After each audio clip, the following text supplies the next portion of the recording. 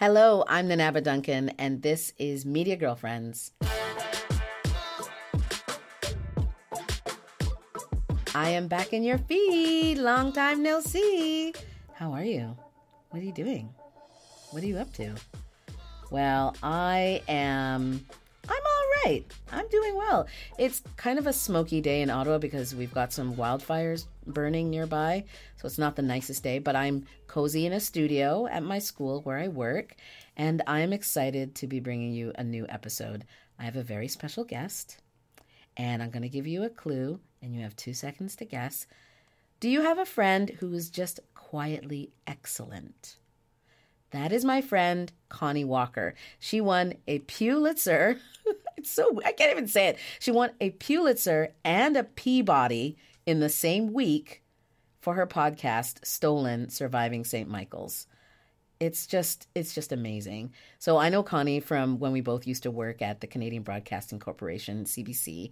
She's an investigative reporter. She produces and hosts that podcast, Stolen. And she also created Missing and Murdered for CBC. Connie is Cree from Okanese First Nation, and her work has covered issues like missing and murdered Indigenous women, girls, and Two-Spirit people, and the impacts of intergenerational trauma from residential schools. Usually in her podcast, Connie is investigating someone else's story, but Surviving St. Michael's starts close to home. In the 1970s, my dad was a police officer in rural Saskatchewan. One night, while out on patrol, he saw a car swerving on the road and he pulled it over. When he walked up to the window, he recognized the man behind the wheel as being one of the priests that, and he said, one of the priests that abused him in residential school. And he ended up taking him out of the vehicle and beating the shit out of him. Connie's dad went to St. Michael's residential school in Saskatchewan, and so did her aunts, her uncles, her grandparents. Before the podcast, it wasn't something she and her family talked about. But after she heard this story, Connie had to investigate her family history and her own ties to the trauma of residential schools. Stolen: Surviving St. Michael's became the first podcast to win a Pulitzer and a Peabody in the same year. And honestly, I understand the idea that we don't need awards to affirm us. But this one to me has so much meaning because it is an award for work that is focused on a personal perspective, and it is journalistic, it is rigorous, and it is well respected. And that means so much to me. I can tell that it means so much to Connie too, because she was really proud. One of the images that she kept sharing on her socials was this photo of Times Square with a huge promo for the podcast on a billboard, and the image on that promo is of her dad as a child smiling. And that photo is where we started our conversation. So I don't know if you know this, but you won a Pulitzer and you won a Peabody. I know, it's wild. It is wild. What was the first feeling you had? I mean, disbelief, honestly, like kind of shock and disbelief. I mean, I still feel like I'm in disbelief, and not because I don't think our podcast was great and that, like, you know, I'm not super proud of the work that we did, but I don't know, somehow it feels like in Canada, it just never felt within the realm of possibility. Like, I don't know. I never dreamt of winning a Pulitzer. Did you dream of winning other awards? No. You're just not that kind of a person to be like, and I want that one over there. You know, maybe when I was a kid watching the Oscars, you think about, oh, what would it be like to like accept an Oscar, like be on stage giving speech. And if I think about it now, I'm like, actually, it would be so uncomfortable. I'd be so nervous. I'd almost rather not win one. Almost. I have a feeling that if you won if you won the Oscar, I have a feeling that you'd muddle through it. I think you'd figure it out. So, can I ask, like, after you won, what were your group chats saying? Oh my God, I feel so bad, honestly. Like, it's so incredible, but like when it happens, like I feel like I heard from every single person I've ever known in my life. In a really good way. You know, it's amazing. It's so amazing. Like the people who reach out to you to say congratulations and to like send well wishes. It's so incredible. Like, you're just like riding this high for like days. But then I'm like, it's also so overwhelming. There's still many messages and things that I have not yet had a chance to respond to. And like, I actually did a screen recording of Twitter because I was like, I just cannot keep up. And it was like 4 minutes long. all the mentions or like notifications that I was like, oh my God, I missed this and this. And Twitter, I feel like, loses them. So I was like trying to record them so that I would have like a record and be able to respond. And then I've kind of just thrown up my hands. I'm like, I think I did a generic thank you everyone for all the messages, but there's so many people that I want to get back to and that sent the nicest messages. It's just so, it's so great. It reminded me actually of like when I left CBC, like a lot of people reached out when I left CBC, and it was such a reminder of like, there were obviously really challenging things about working at CBC. And like, at the time I really wished that I didn't have to leave or didn't feel like I had to leave. I was disappointed about it. But then when I left, I was really reminded of like, oh my God, I've been so lucky to work here because there's so many great people who work at CBC. Like there's so many amazing people who work there. Oh, I feel the same way. Yeah. It's so true. Beautiful, wonderful, great journalists there. I know. And so just like that reminder of like, I've been so lucky to work with like incredible people every stage in my career. And like, it has been because of them and their support, and like that in spite of like all of the challenges that everybody there faces, like there have been ways to like find friends and community and amazing colleagues. And that's kind of like what I was reminded about winning those awards. It was like, oh my God, I've been so lucky. There's so many great people. When you won, I saw that you shared that picture of your dad's face in Times Square a lot. And this particular image, it seemed to mean a lot to you. What did it mean? You know, it was such an overwhelming time, I would say, because obviously like this is huge news to win a Pulitzer on Monday and then a Peabody on Tuesday. Like it's just too much. You can't even process it, right? You're just like, oh my God, it's really intense. And you know, you're talking to people and I was mostly just right away concerned about my family and like, how is everyone doing? How is everyone feeling? It's really exciting and overwhelming.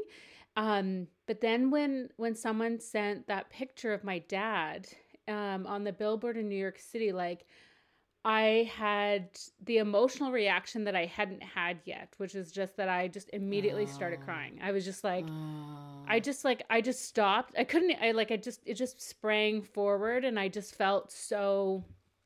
I was by myself in Seattle when all this happened. I had just happened to like take a trip to Seattle, and I was by myself. So I was just in my hotel room and I saw it, and I just started crying because it was just like the picture of his sweet face and this little boy and on a billboard in New York City. And it just kind of really, crystallized what this has all been about in so many ways. And like, just because everything else was so heightened, I just had this really, I think, heightened response to it. It sounds like you were crying like for your dad, for the little boy. Am I right? Or do you think you were crying for something else? No, yeah, definitely my dad and myself and my family, and like, this is even like the making of the podcast. I felt compelled to do it. I heard that story about my dad and I was like, I can't ignore it. I can't go around it. I'm not going to like avoid this. Like I need to kind of go through it. And then I decided, okay, I'm going to do it. And I'm going to shine the biggest spotlight I can possibly shine on this. My family's story, like my father's life and my life. Like you had that thought of, I'm going to go all in, like big? Yeah. Yeah, for sure. Yeah. I mean, that's what it, or I wouldn't say it was the immediate thought. I think it was like, after it was like, is this something I want to do? I'm not sure. Is this something that's even possible to do? Like, would my family be okay with it? And then having the first conversation with my brother and being like, when did he tell you that story? And like, how did it come about? And what do you think? And I think I might want to do a story about it. And everyone being so supportive, and then having people support, but still being myself. Like, is this something I want to do? How much of this do I want to do? And then also feeling like the feeling of like, is this even a story? Like, I'm interested in this. This is my family. I'm really into it. I'm really invested. But like, that is such a journalist thing though, right? Like we have this story. So many people who have like amazing stories will come to, another person and be like, is this a story? And the answer is always, or not always, but often the answer is like, yes, it's a story. Like, why wouldn't it be? It's interesting that you kind of thought that it wasn't. I didn't know. Like, I had done these interviews with my aunts and uncles. Every one of them, I was just like sitting on the edge of my seat, wanting to know more and wanting to ask more, because we'd never had these conversations before in my family. Like, I didn't know about any of their residential school experiences. I didn't know really. It's like, you never interview your family. Like, I never interview your family. You're just hanging out. Yeah. Sometimes they'll share things, but I feel like having a microphone and putting on the cloak of journalist there to ask questions just unlocked like so much and so fun. So I was like just soaking this all up, and they were intense conversations, but I have this memory of just feeling lighter every time and just feeling so grateful every time and wanting to know more and wanting to do the next and do the next and do the next. But then when you're talking with your producers, and I work with, like, most of the people I work with are Americans who, don't know a lot of Canadian history. Maybe before this before listening to our other podcast, didn't understand, residential schools, and having the question like, is this engaging for you at all? Like, like I feel like that was a really valid thing. And yeah, and absolutely they were so supportive. But it is this thing of little decisions that then lead to like, okay, we're doing this, and we are going to shine the biggest spotlight we can, and we are going to try to find as much out as we can. And I think that through that, it was like a months-long experience, and then it also felt like it's taken months to even process what all that was, all of the truths that we were able to uncover, but then also just the grappling with my own story within my dad's story and within the story of this one school. What exactly did you grapple with? Well, I think honestly, I feel like I grappled with every part of it, at every point, in every conversation and every edit. Because, for lots of reasons, like I guess the central question was really like, is this my story to tell? Like, my dad passed away like over 10 years ago now, and we never talked about any of this. And so I understood intellectually, I guess, that like, as his daughter, I would have been impacted by his experience in residential school.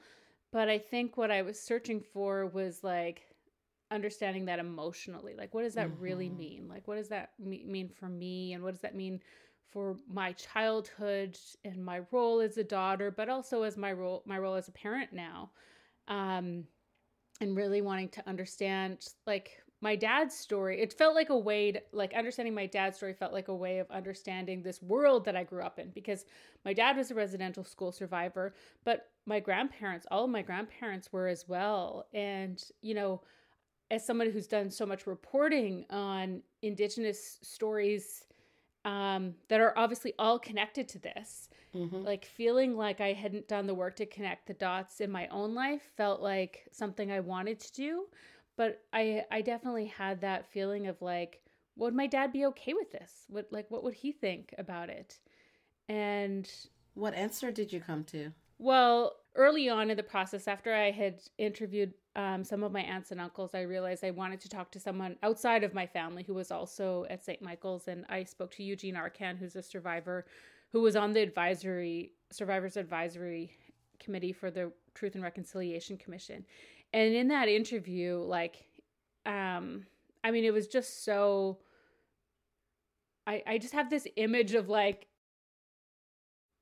hands like slapping together thinking of that interview, because I really just felt like it was like bam, he like just kind of came at me with like all of this truth about like he had processed his experience at residential school, maybe because he talked about it so much in just this way that was just like, it was so powerful and so impactful, because it wasn't like he was talking about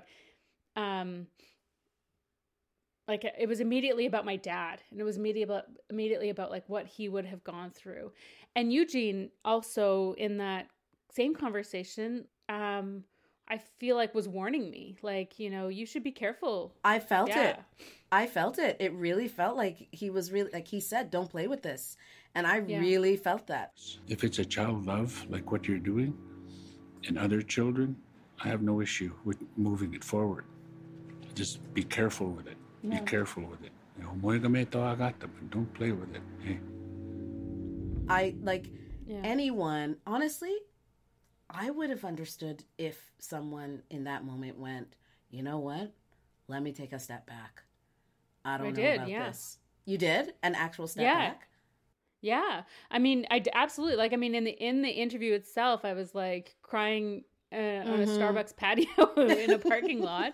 And then the interview, then he left, he had to go. And then I called Ellen, who's a producer on our show, from the car, and I was still crying, and I was like, you know, talking to her about what he had said and processing it. And I was like, I just need to think about this, you know? And I went home to my mom's that weekend, and she was like, maybe you shouldn't do this. Like, maybe this is not something you should do.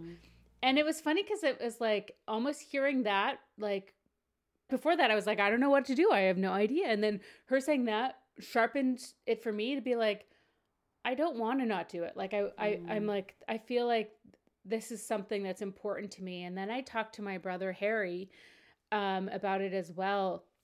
I'm so lucky to have such a supportive family. Like, and I know people say that, but I really have such an amazing supportive family. And he was like, you know, this is your story. Like, this is you, this is your life as well. And always in the back of my mind, like in thinking about my dad's story, I thought about my own childhood and what I experienced as a child in his community, and the abuse that I went through, and how I know how that's shaped my whole life and impacted my whole life. And I thought about that. And at that point, I didn't know if I was going to talk about it in the podcast yet, or if I was going to go there, but I knew I obviously I had that experience, and I connected the dot and understood how that was also my motivation for wanting to do this. That it was like, actually, like, it was wanting to understand what I went through as well, and how it was connected to his experience, but also my other family's experience at this school. And that's when I decided that I was like, this is important for me. Do you ever feel like, did you ever have a feeling that you needed to tell your story? I mean, I think I have felt that for sure. Like, it definitely felt like St. Michael's, surviving St. Michael's, has been something I've been building towards, you know, since I started my career in journalism, really. And like, I've done different iterations of like telling my own story, like, for CBC News Sunday, or actually for Outfront. Actually, it was one of my very first experiences in audio. Ooh, Outfront. I did an Outfront. Long time. Yeah, exactly. I did an Outfront so many years ago. I don't even remember what it was about, but I remember it was a personal story. And then I did a short mini doc for CBC News Sunday about going home back to my community, and also about leaving home.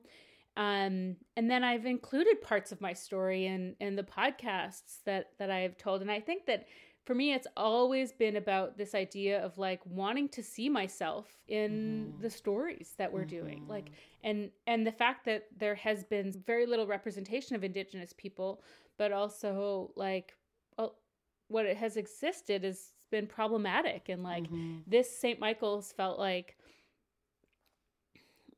all of these things were coming together at the right time for me to take on a story like this. One, that like I was ready to, and I wanted to, and two, that I was like, on a show where I had, editorial control and as the managing editor and host of the show, that I could decide, and that I was working really closely with my team and relied on them so much, obviously. But like, I had the agency to tell it the way that I wanted to tell it. I didn't have, and I talked about this with Lydia just when the Pulitzer news came out, but Lydia Polgreen was our managing director at Gimlet at the time. And it was my first time having like a person of color as a boss who, like, it was just incredible. I was like, she just got it right away and was like so immediately supportive. And like, I have spent so much of my career having the opposite of experience where you're like, let me prove it to you. Let me show it to you. Let me jump through this hoop and that hoop and the other hoop. And then another hoop. Like, yeah. And then have it be like great and outstanding. And then like that be the kind of insurance you need to get the next thing, Yeah. And with Lydia, can we talk about that for a second? Sure. Yeah. Lydia she gets it. She really is amazing. I've watched her career from afar, and I'm not surprised to hear what you said about her getting it. But when it comes to agency, those of us who have followed your story, your career, may already know this story about a moment where you were pitching a story and someone put their hand up and said, "This isn't another poor Indian story, is it?" And I don't know if I've ever heard, what was your response in that moment?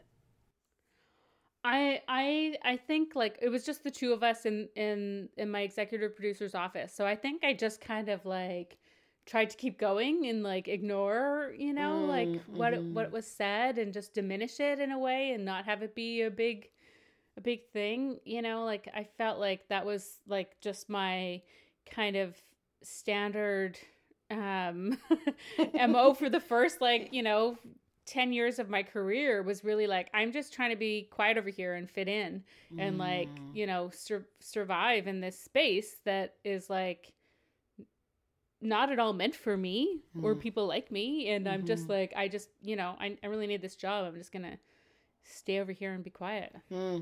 What is the impact of a statement like that? I have my own, like I have a few, but like, I think we need to talk about it sometimes, about what those statements do to people and how it makes them continue their or how it makes them decide how to act afterwards. Like for you, you're saying, I'm just trying to get through here. I'm just being quiet. I mean, it wasn't the kind of thing where I was like, oh my God, I'm going to HR and I'm making a complaint. Like that was just never within the realm of possibility. But I think it was definitely like a motivator for me in terms like it made me so angry and pissed off. And I feel like that's something that is often a driver for my motivation. It's like feeling angry and upset about something. Story, I'm like, I'm going to turn this into something. Yeah, I did. And actually, and then I pitched it.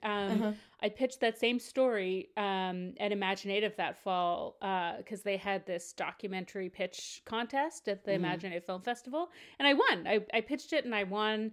I never made the doc, but I remember like trying to use it as motivation.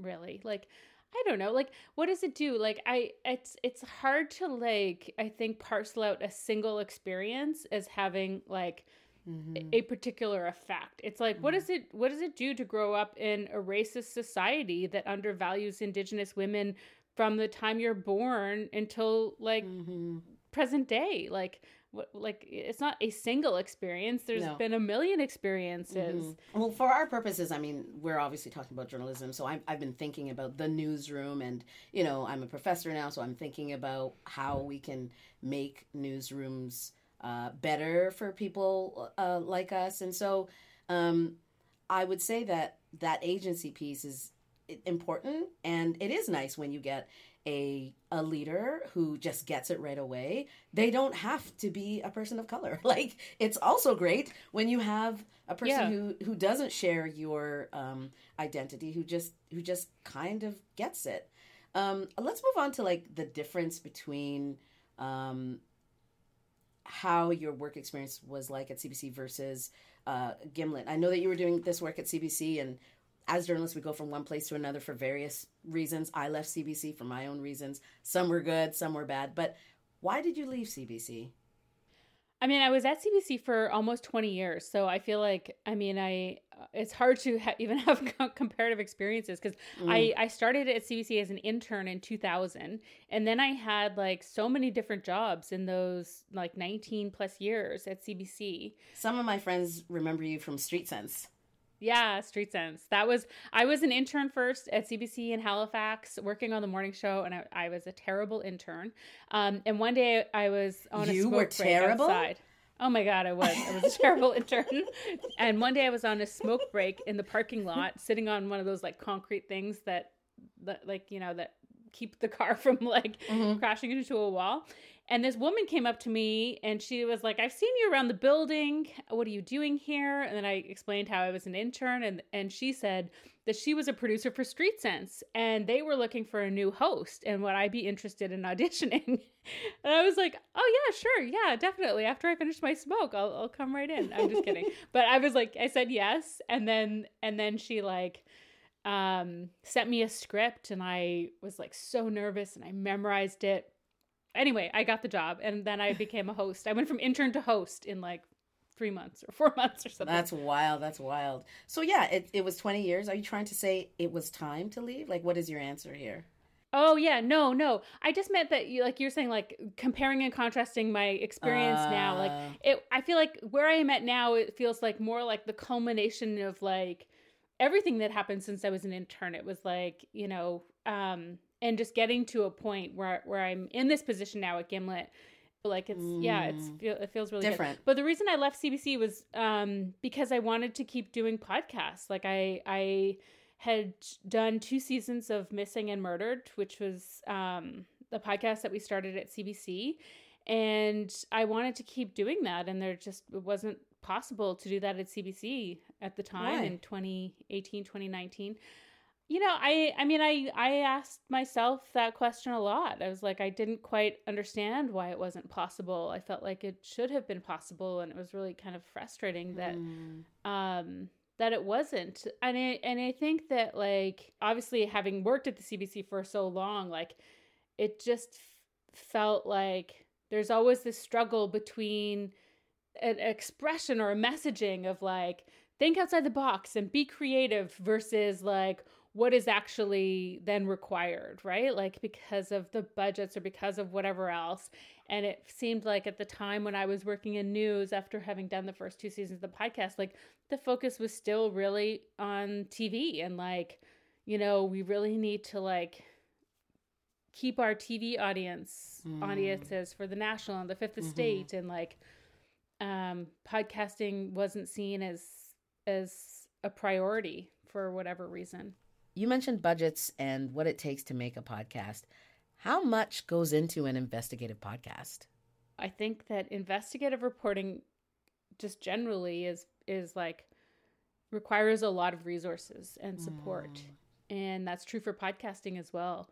So I think like just keeping that in mind. I mean, I wasn't thinking about that when I started my first podcast though. The first podcast I did, I was like, oh my God, this is an incredible story. Like, and there's no way we could tell it in just like one story or one episode or one, I was like, this needs to be multiple episodes. We were actually supposed to only do a news story when we went out to do the Alberta Williams story. It was going to be a 2-minute news story. Really? And yeah. Wow. And because at that point we had been reporting on missing and murdered Indigenous women and girls for a little while, but we had done a few stories. And I remember someone saying like, how many more can you do really? Like you've done a few now. How many more can you do? I'm like, this is just the beginning. Like, yeah, we're just what are you started. talking about? But also you can't say that. And that was happening in my mind. But in the meeting, I was like, yeah, I think that there are like, other opportunities we haven't explored yet. And, anyway. And so we had this like kind of do that. Oh my gosh. But that's my whole career. I feel like, it's like you like quietly being like putting all the anger underneath and going, well, I think but that's wild, Connie. What do you mean? Didn't you do that? Yes.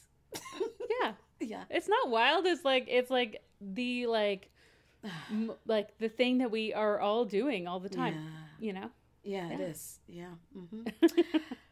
Well, hopefully that is changing. Are you seeing changes? Like, I mean, I know that we can say between now and 5 years ago, there are a lot more stories about residential school survivors and people's experiences. But what is the nuance to the changes that you've seen?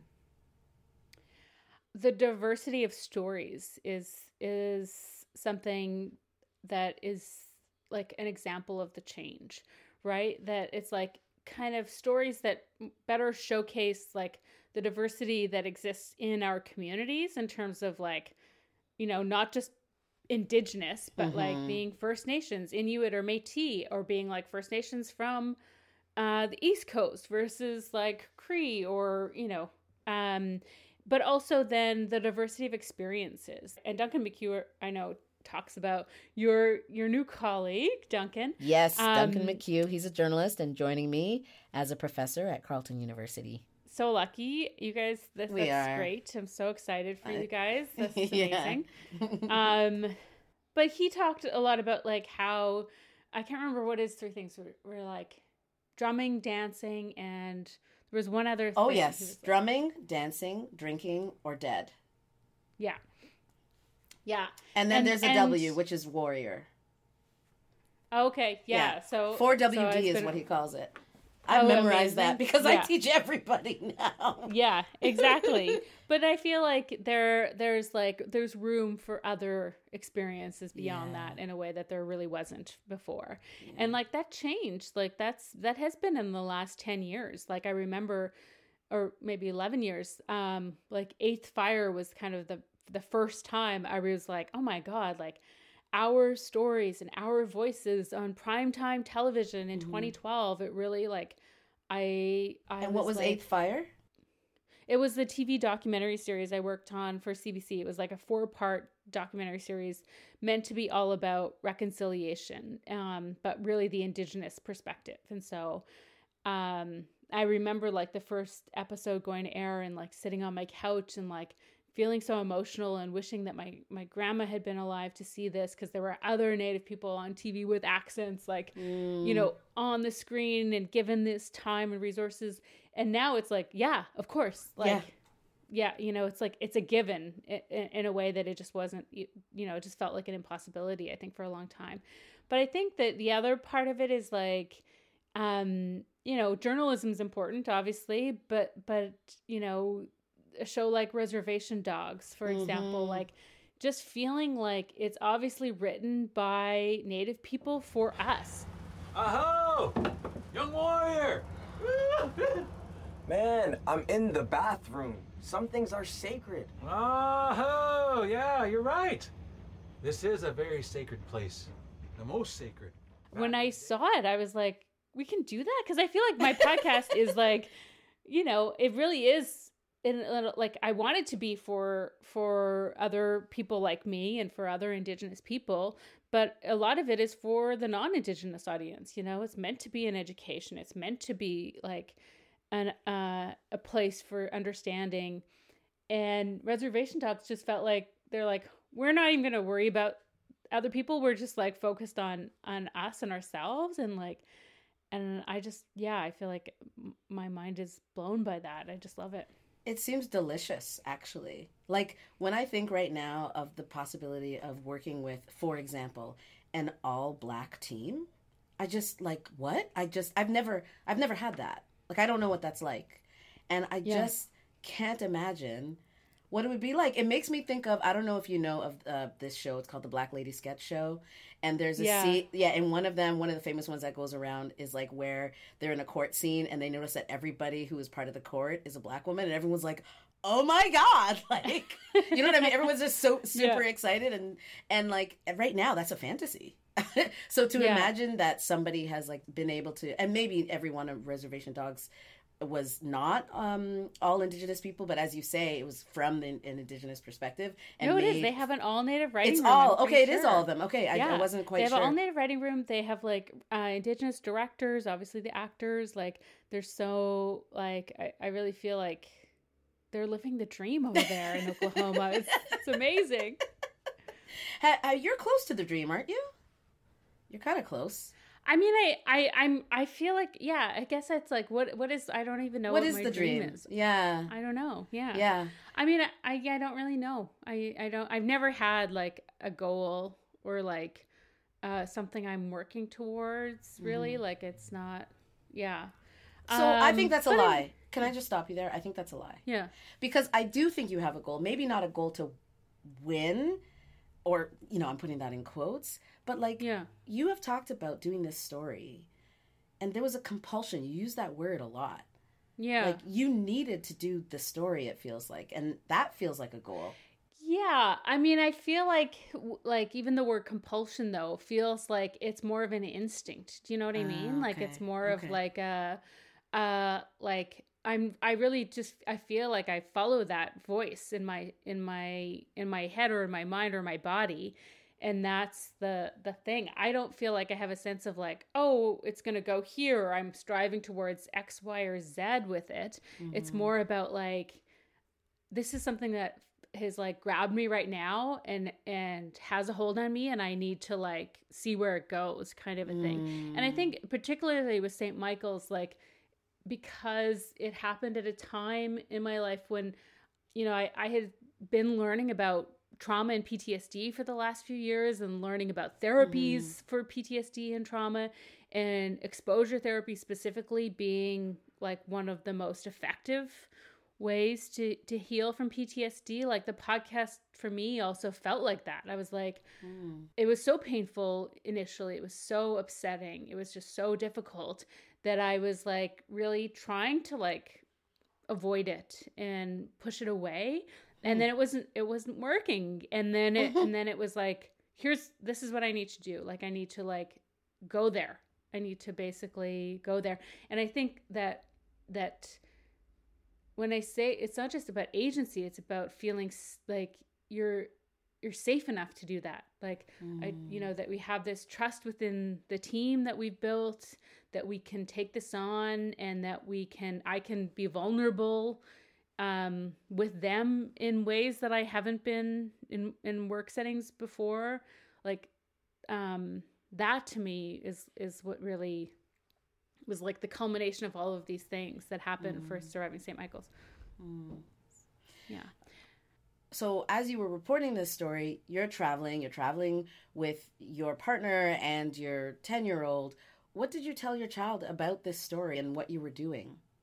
I'm trying to think back to that time. I mean, obviously, like, I think that in general, we've been pretty transparent with them. I think that, like, you know, in vague terms, at least, you know, we're here to learn more about Musham Howard and his experience at residential school. And they have been like, you know, they've been learning about residential schools in a way that I never did when I was a kid. And I remember, and I hope, like at one point we were on the reporting trip and they woke up and they had a nightmare that they had been sent to a residential school with their cousins. Oh. And they were so upset, and I was like, it's okay. Like, you know, everything's all right.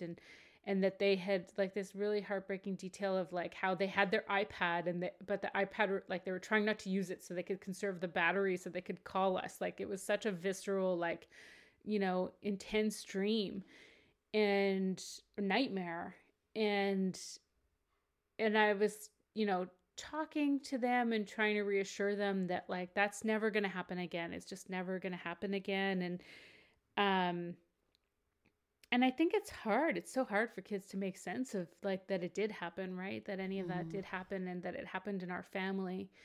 But I feel like for you know, obviously it's like talking about this painful experience for sure was a big part of the reporting of this story. But the other part of the reporting of this story was like the reconnection that was happening like with my family and my dad's family. I was interviewing my relatives, but alongside that, like, you know, we were having family dinners and family barbecues and visiting with this, you know, all their cookums and mushums and cousins, and like playing on the trampoline and getting to hang out with the kittens and, you know, doing all of these things with their cousins that that really, and like obviously in the podcast, you know, picking sweetgrass with their Uncle Hal. I think it's the fake kind, but I'm not sure. So this one is sweetgrass. It has a distinct like color to it, like a green, but it's like really like shiny in the sun. It like shines. Does it smell right away? Oh yeah, you can smell it. A little bit, yeah. But then there's this stuff where... Oh yeah, it smells good too. That can be your sweetgrass that you picked, okay? Yay! It was also this beautiful experience in so many ways. And like, that to me, like, you know, there's so much about the podcast that has felt like a gift, really. And that was a big part of it, was getting to be at home for an extended period and getting to reconnect with that side of my family in ways that like we've never experienced, you know, was so special. And so, you know, they're it's hard. And people say that it's like, oh, it must be so hard to tell your story. I'm like, it's hard to live it. Like living it has been hard, but the telling of the story part has felt like a really kind of good experience, you know, in a lot of ways that has led to a healing, but also like a reconnection and like an understanding of my dad, like that has really felt like a gift. So I feel like that's partly also like, obviously my kid is a big motivation for that. I think that's beautiful. I think that's really beautiful. So what can you share about what you're working on next? We're working on season 3 of Stolen. So it's a brand new story. And I think that like we all felt like we wanted to do something different, in that it was like not going to be a personal story, not necessarily like a historic investigation, and in a completely new and different place. So we're actually reporting a story on the Navajo Nation in New Mexico and Arizona right now. And it's been, you know,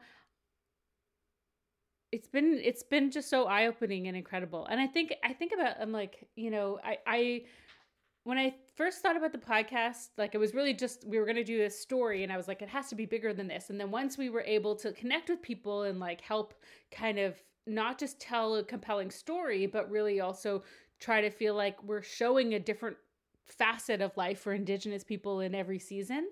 And I was really inspired by The Wire, you know, and how it felt like that TV show like examined a different system in every season, and like wanting to do that for the podcast. And then I still have the feeling where I'm like, I just want to keep doing this for as long as I can. Like I don't know if that's ever going to go away, where I feel like, oh, there's a beautiful cardinal right out the window. It's so nice. Oh, say hi for me. Or is it, maybe it's an Oriole, like it's quite orange. Anyway, sorry. But just having like, this feeling of like, is it going to be taken away at some point? Like, is this like, you know, is there, I get that feeling. It's not, It's not. Just assume it's not. Cause we want to see everything that you have. We want to enjoy everything that you do. We love you, Connie. Like, we love you so much. I know that you've seen, like, through Twitter and the group chats and everything. We really do. We really support you. And actually, one last question that I have for you is, what kind of support do you need from us, from me? What would help you? Oh. I mean, we should have breakfast. That should be something that happens when you're in town next. That should really be something. Okay, I will have breakfast with you next week. Wonderful. Sure. I'll do that. Yeah. We'll start there. No, I love what you guys are doing. Obviously, like the way that you have like identified like that there is this giant hole in terms of like in media of having a space that helps support and uplift you know, our voices is so important, and the work you guys are all doing is just incredible, and I'm so grateful to you all for doing it. And like I anything I can do to help support you guys, for sure. Oh my God, I asked you I just asked you how we can support you, and you're like, I want to. I don't need anything. I need breakfast. Okay, fine. That's all I said. Yes, okay. We'll do breakfast. Connie, thank you so much. This has been wonderful. I love you, friend.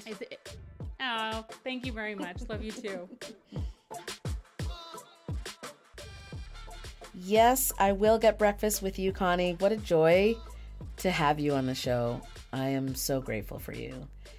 Connie is such a real one. She's a great journalist. She's honest. She's kind. And the fact that she could just, honestly, she did not have to answer my call. She did not have to answer us after winning a Peabody and a Pulitzer. She did not have to answer our call and to hang out with us. But, she did. And I appreciate it. And I think what strikes me the most about Connie is her genuine humility. She's just always been like that. So if you enjoyed this conversation and you haven't listened to Stolen: Surviving St. Michael's, it is award-winning journalism. It is great work, powerful work. So go listen to it. Support a very deserving media girlfriend. I want to thank Connie's team at Spotify for helping to make this happen. And you heard some clips from Stolen: Surviving St. Michael's, thanks to Spotify, and from Reservation Dogs, courtesy of FX. Thank you to Elena Hudgens-Lyle for producing this episode with me, and to my Media Girlfriends co-founders, executive producers, Hannah Sung and Garvia Bailey, who you will hear on the next episode of Media Girlfriends, coming soon. Thank you so much for listening. I'll talk to you later.